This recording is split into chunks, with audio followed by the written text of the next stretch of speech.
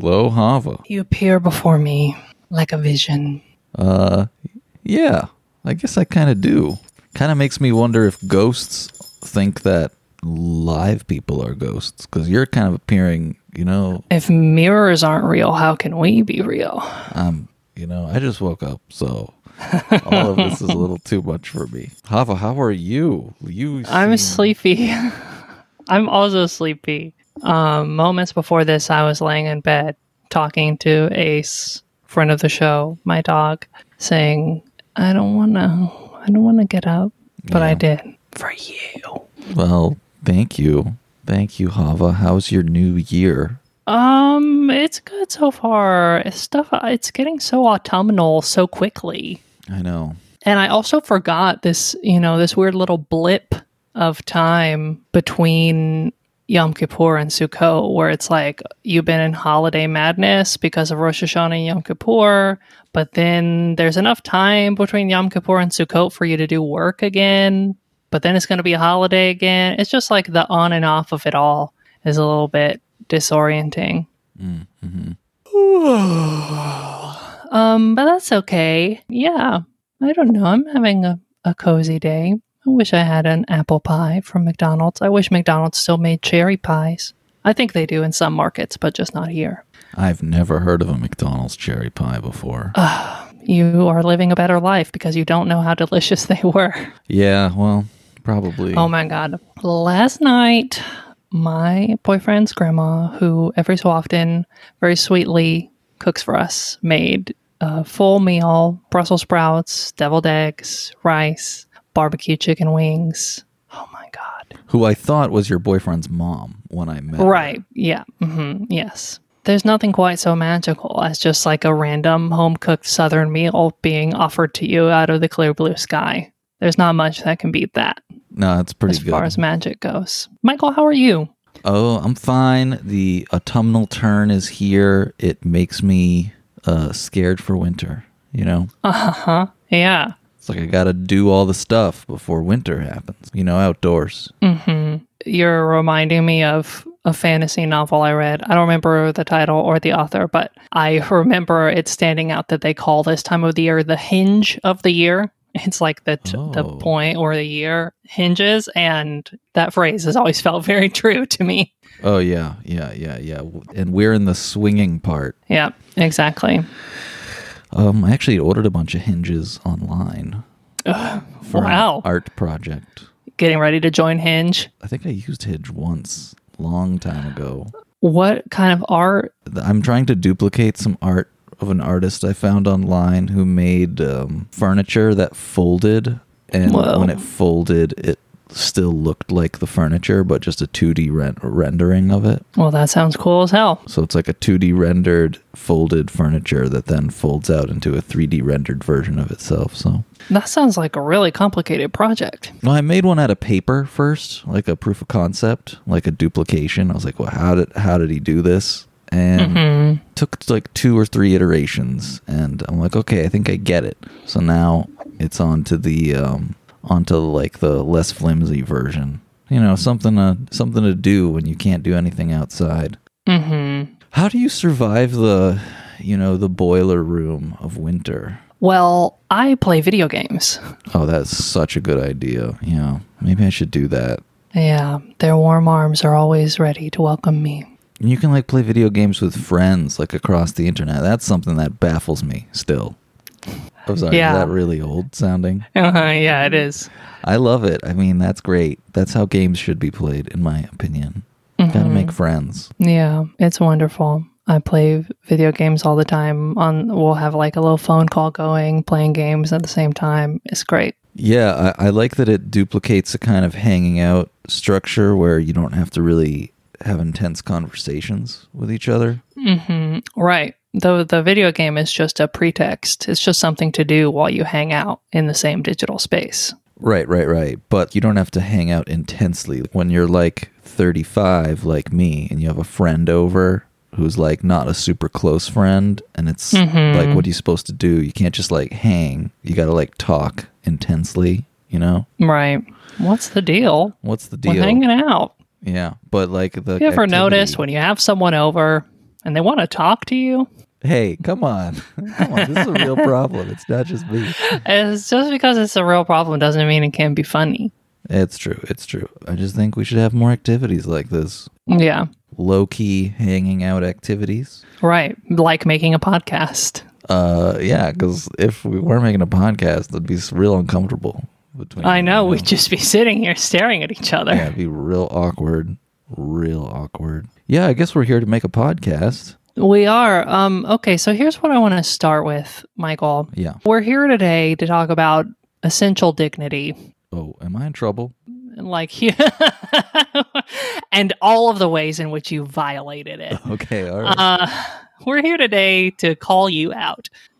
No, I just want to start by talking about, we've spent a lot of time on this show talking to philosophers and philosopheresses about ethics and stuff and ethical paradigms. And I was just doing a little research on human dignity in Jewish texts, the idea of the essential dignity of all beings. Yeah, I guess I wanted to start off with like two questions from you, which is just like one, like, do you think that's a thing?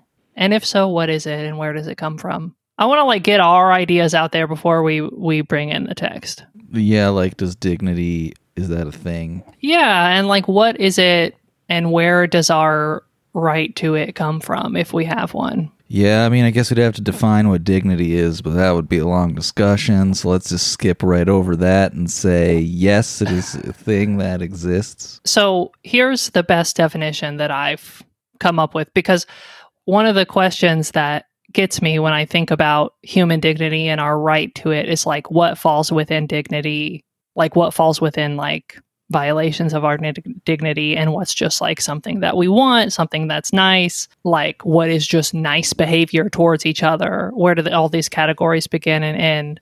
And I also particularly wonder about the difference between dignity and honor, because in all the texts we'll be reading, they are going to be the same word, which is kavod. One thing I've been thinking about it as is like a Maslow's hierarchy of needs, and like the stuff that takes you from a -1 up to a 0, that's all in the category of dignity. Yeah, and anything that takes you from 0 to 1 is like honor.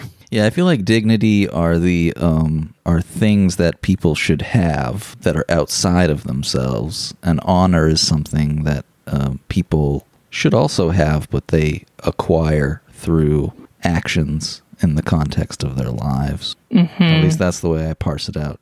Like, dignity is something you give to other people, and honor is something that you earn. I don't know. Does that mess with your paradigm? But I also think honor, I guess that's true. One of the ways I think about dignity, or that I've been thinking about dignity, and we'll see this as we go through these texts, is dignity has something to do with being treated correctly for who you are. So, for instance, a lot of pieces of Jewish text that we're not going to talk about today, but we could have talk about how anonymity between giver and receiver preserves the dignity of the receiver and the humility of the giver. And I think one of the things that can hurt people's dignity when they don't have anonymity in receiving gifts is it really makes them vulnerable and dependent in a way that is not consensual. They're sort of being forced to be vulnerable to your giving and to be dependent on you.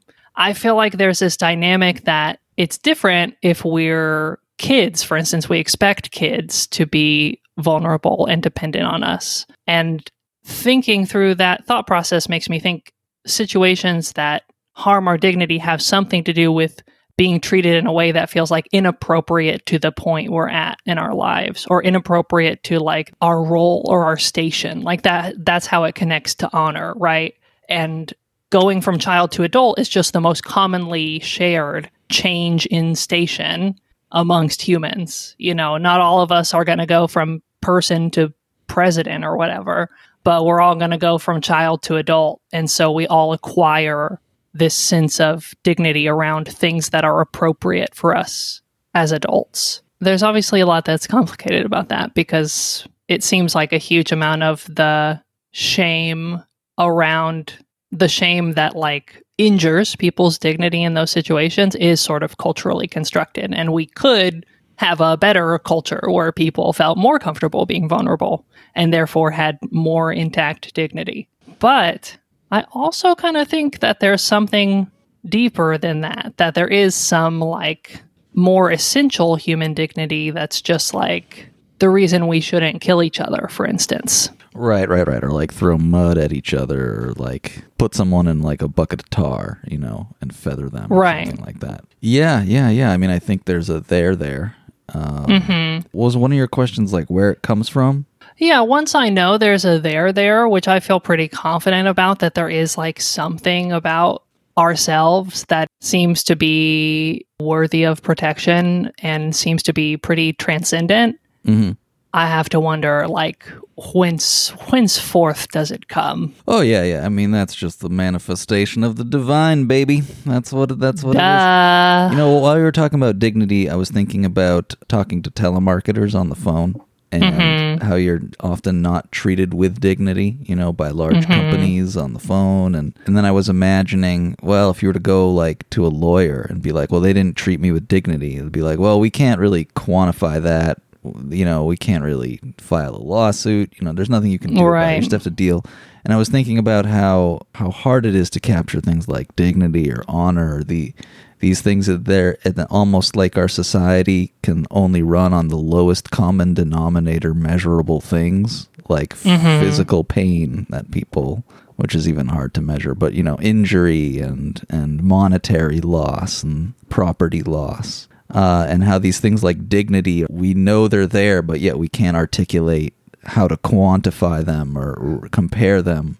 And usually that's the sign of, in my opinion, some divine shit going on. That's some divine shit right there. Okay, so let's bring in some text. So in Pirkei Avot 4:1, we get just sort of this classic formulation that introduces us to the idea that we're obligated in some way towards dignity. And the text reads, "Who is honored? The one who honors his fellow created beings. As it is said, for I honor those that honor me, but those who spurn me shall be dishonored," which is a verse from 1 Samuel 2:30. So the general ethical principle here seems to be you get honored if you honor your fellow beings. And the reason for that is because honoring them is, in some sense, honoring Hashem. And honor and dignity is the same word here, so it could also be exactly. You get dignity by giving dignity. Right. And that also makes me want to bring in this other interesting valence of the word. I'll just bring a Torah verse from Deuteronomy 5:21. "And they said, the Lord our God has shown us his kavod, his glory or honor. And we have heard his voice out of the fire, and we have seen this day that a person can hear God and speak and survive." So this is not very much of a verse, but I just wanted to bring in this usage where this same word of dignity or honor is being used to describe sort of the resplendence or the glory of God appearing to the Israelites. It's interesting to me that this kavod, whatever it is, can be emanated by God and can also be given between humans. I wonder also, I think we can give kavod to God and receive it from them as well. So it seems almost like this universal, even between us and the divine, something that is able to be transmitted. Yeah, that's true. That's pretty cool.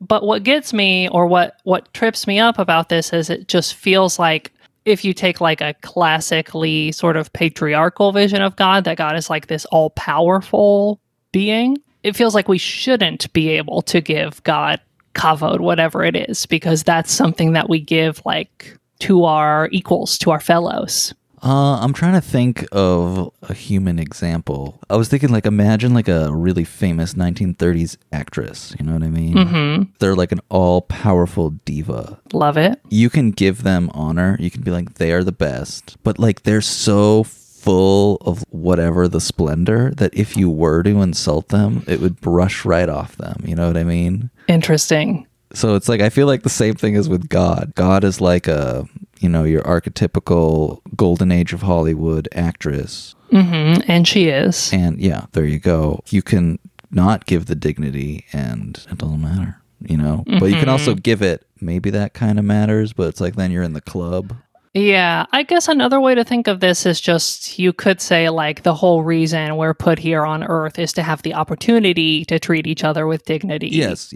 Which is what allows us to give God dignity. It's all a pyramid scheme. Yeah, it is kind of. If you just recruit 5 friends to treat you with essential human dignity, then you can be at the top of the pyramid. Well, it has the same like problem with as pyramid schemes do, which is like in the pyramid scheme it fails because there isn't an infinite amount of money in the world, so it can't keep going. But I do think there's an infinite amount of whatever this positive attribute is that you can give to people and to God if you want to, and it could keep growing, at least to encompass all of sentience, all of, whatever. I know. That seems kind of like the mission, the human mission. We're doing really badly at it, but it is, I think, possibly the human mission. Maybe dignity should be the new currency. It's great because it can't be diluted. There can always be more of it, and it doesn't decrease in value, even though there's more of it. If we can just put it on the blockchain, it'll be perfect. Yeah, definitely. Okay, so let's bring in another little example, a practical example of dignity from Shabbat 81b. Rav Chisda said, "What is the halacha with carrying stones up on the roof to wipe your butt after you poop if the bathroom's on the roof? It is permitted, even though carrying in this way is prohibited on Shabbat. For he says, great is human dignity as it overrides a prohibition from the Torah." Wow. TLDR, you can carry stones up onto your roof to wipe your butt with rocks on Shabbat. But this is kind of what set me on that path about the whole childhood, adulthood thing. I was thinking, we've talked about a lot on this show, the various things that can override Shabbat. And one of the main ones, right, is saving a life. And so when Rav Chisda tells us that we can do this carrying on Shabbat, it makes me feel like whatever dignity is being lost by walking around with a poopy butt is of a similar, if not exactly the same, level of gravity. And I had to ponder why that would be, because it's not in most cases life-threatening. It's mostly just yucky and annoying, probably unsanitary, but it's not like a emergency in the physical sense. And so, yeah, that just made me think about how when we're kids, we often walk around with poopy butts more than perhaps we would like, but it's just like expected phenomenon for a certain amount of your childhood. Mm-hmm. It's like we're trying to avoid embarrassment, and embarrassment is like a tiny death, Mm-hmm. Yeah, I don't know if it's the same magnitude, but there's definitely something similar. It's about preserving the best aspects of our humanity, and one of the best aspects of humanity is being alive, for sure. And one of them is true. Having dignity, how you present yourself to others for your sake and for their sake. I don't know. That is kind of interesting. You're allowed to break a Torah law in order to preserve dignity. Yeah, and it feels like there's sort of a comparison being made between the glory of Shabbat, or you might say the honor and the dignity of Shabbat, and your own honor and dignity. And at some point, there's a halachic break point where your own dignity wins out. I'm curious if you're allowed to break a law for someone else's dignity. Yeah, I don't know off the top of my head. I didn't prepare a text on that. Yeah, I'm just, if you go to someone's house and they're serving non-kosher food and you're a guest. I think not that one, but what if someone else is on the roof and they didn't bring any stones up and you have stones? Can you carry stones up to them? Yeah, for sure. Yeah. I would say bring the stones. But anyway, continue.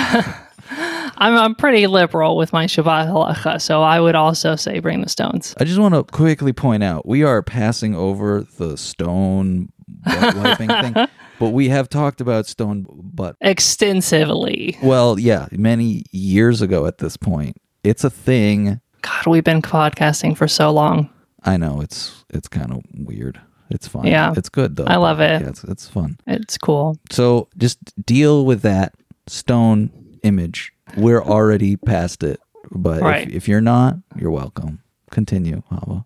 Okay, so I have two more total texts. So we'll start with the nice one. This one's a classic, has a couple things we've talked about before on the show. And it's from Mishnah Sanhedrin, chapter 4, where we read, "It was for this reason that man was first created as one person, Adam, to teach you that anyone who destroys a life is considered by the Torah to have destroyed an entire world, and anyone who saves a life, it's as if he saved the entire world. And also to promote peace among the creation so that no person can say to their friend, 'My ancestors are greater than yours.' And also to express the grandeur of the Holy One. For a person prints many coins from one mold, and all the coins are alike. But the King of Kings, the Holy One, imprints every person from the cloth of the first person, and yet no human is quite like their friend. Therefore, every person must say, 'For my sake the world was created.'" So this sort of ties into two things that we've been talking about in our discussion of dignity. One of them is that it seems like part of the justification in the Torah is that our being created in the image of God is sort of like what imbues us with that essential dignity. It also seems like part of the ingredients here are the uniqueness of us is part of what imbues us with our special property of having dignity. I think I'm thinking of situations that can be embarrassing, like when you, for instance, one have experienced many times is going to the food stamp office, which is not inherently embarrassing, but going there and being a part of this impersonal system where people are asking you incredibly personal questions about your life so that you can get the money you need to survive. It feels like there's something there about like being treated about as if you're, one coin amongst many coins rather than your own unique special creature molded by God. Mm-hmm. Mm-hmm. Being treated like appropriately for who you are and being treated as an individual rather than an object seems to be like a kind of some of the ingredients in the dignity stew that we're souping up right now. Yeah, that seems right. The acknowledgement of humanity is a big part. Yeah, something about being a little cog in one of these large institutional machines takes that away. Yeah. And now, okay, for my very last text in this sort of formless exploration of dignity, I wanted to introduce the dark side of dignity. Yeah, but you didn't see that coming. With a classic anti-banger from Megillah 23a, where we read that the sages taught in a Tosefta, all people count toward the quorum of 7 readers of the Torah, even a minor and even a woman. However, the sages said that a woman should not read the Torah out of respect for the congregation, aka because of the kavod of the congregation. Oh. Bum, bum, bum.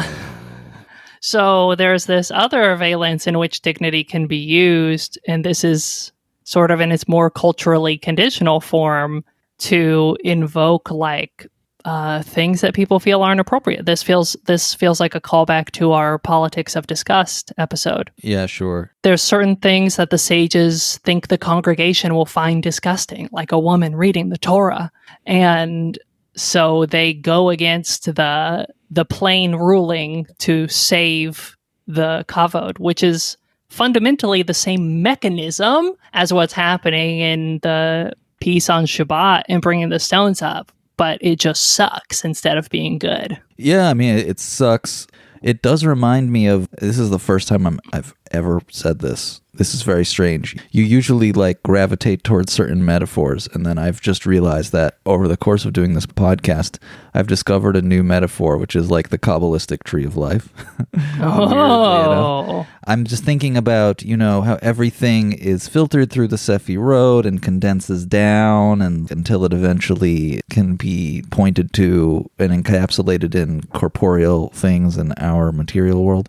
Mm-hmm. And perhaps dignity is again, it's one of these things that we know exists and is real and is divine, and we can't quite define it, but it becomes somehow congealed within our corporeal actions and our cultural contexts as we attempt to sort of honor that honor, yeah, and work with it. I think also there's a dynamic with that whole metaphor, that whole scheme of Sefirot, where they can be sort of like out of balance. There can be too much gvura, right? Too much judgment. They are sort of good qualities, right? They're qualities of the divine, but they are not sort of, you don't want them to be the only thing. They're necessarily parts of a whole. And so maybe this is a situation in which the attachment to this particular shade of being has like become too intense. The idea of dignity has sort of like proliferated too far in this idea of the sages. Interesting. Well, do you think there's too much dignity in anything that we currently do? Oh, that's a good question. Well, I'm going to answer a completely different question because it's what I wanted to talk about, which is something that feels related to the conversation of dignity that really bugs me is the way that we talk about transness in America today. Pretty much every mainstream conversation around transness is oriented in this worldview that like transness is a medical condition that must necessarily be treated via medical transition. And that's the reason why we all have to respect transness, is because it's like a real categorizable injury, essentially, that some people have. That's like how your average Joe Biden supporter is like living out their idea of transness is like some people just have this thing that's weird about them that has to be fixed. And because that's the level of intensity we've had to go to get people to treat trans people like human beings, we're not allowed to have conversations about someone choosing to be trans. Like that idea is doesn't even feel safe to bring up because of how it might undermine conversations that are about getting us basic dignity. And this is like a case in which there's like, I don't know, I guess escalating levels of dignity that are needed, because I feel like I need the dignity of getting the medical care that I need, but I also need the dignity of being allowed to be a person who makes choices. Sometimes those two things are in conflict because of how the discourse around trans people in mainstream America functions. And I'll just say that one of the things that's been a really wonderful experience in my Jewish journey has been getting to see a lot of brilliant trans people elevate transness to being something holy, which is sort of skipping over the choice question entirely and elevating transness to a good, something that is sort of like a actively positive to bring into the world. I feel like holiness is sort of like the step above honor, right? We have like dignity, honor, and then glory, maybe. And seeing a lot of cool trans Jews articulate transness as like a form of holiness has been a remedy to that dynamic of the discourse, I think. Yeah. Anyway, cool. That's just like my meta thoughts about dignity as a trans person. Anyway, so that's all I brought today. I just wanted to, amble, take a stroll in the garden of thought and talk about what the hell dignity is, because it's a powerful halachic concept, and it's a powerful concept in our society. I say all the time, it's an honor, or it's been an honor. I say things are honors all the time. So I think about this a lot because of my own weird phrasing. And yeah, thanks to you and to our listeners for coming along on that journey. Oh, thanks, Hava, for bringing this journey to us. My pleasure. Get out there and sign up for compiling the next Trans Codex if you want to hear some of that brilliant trans writing. The first shiur for that collaboration between Shomala and the Trans Halacha Project starts in 3 weeks, and I'll put a registration link in the description. And without further ado, Shavua Tov. Shavua Tov.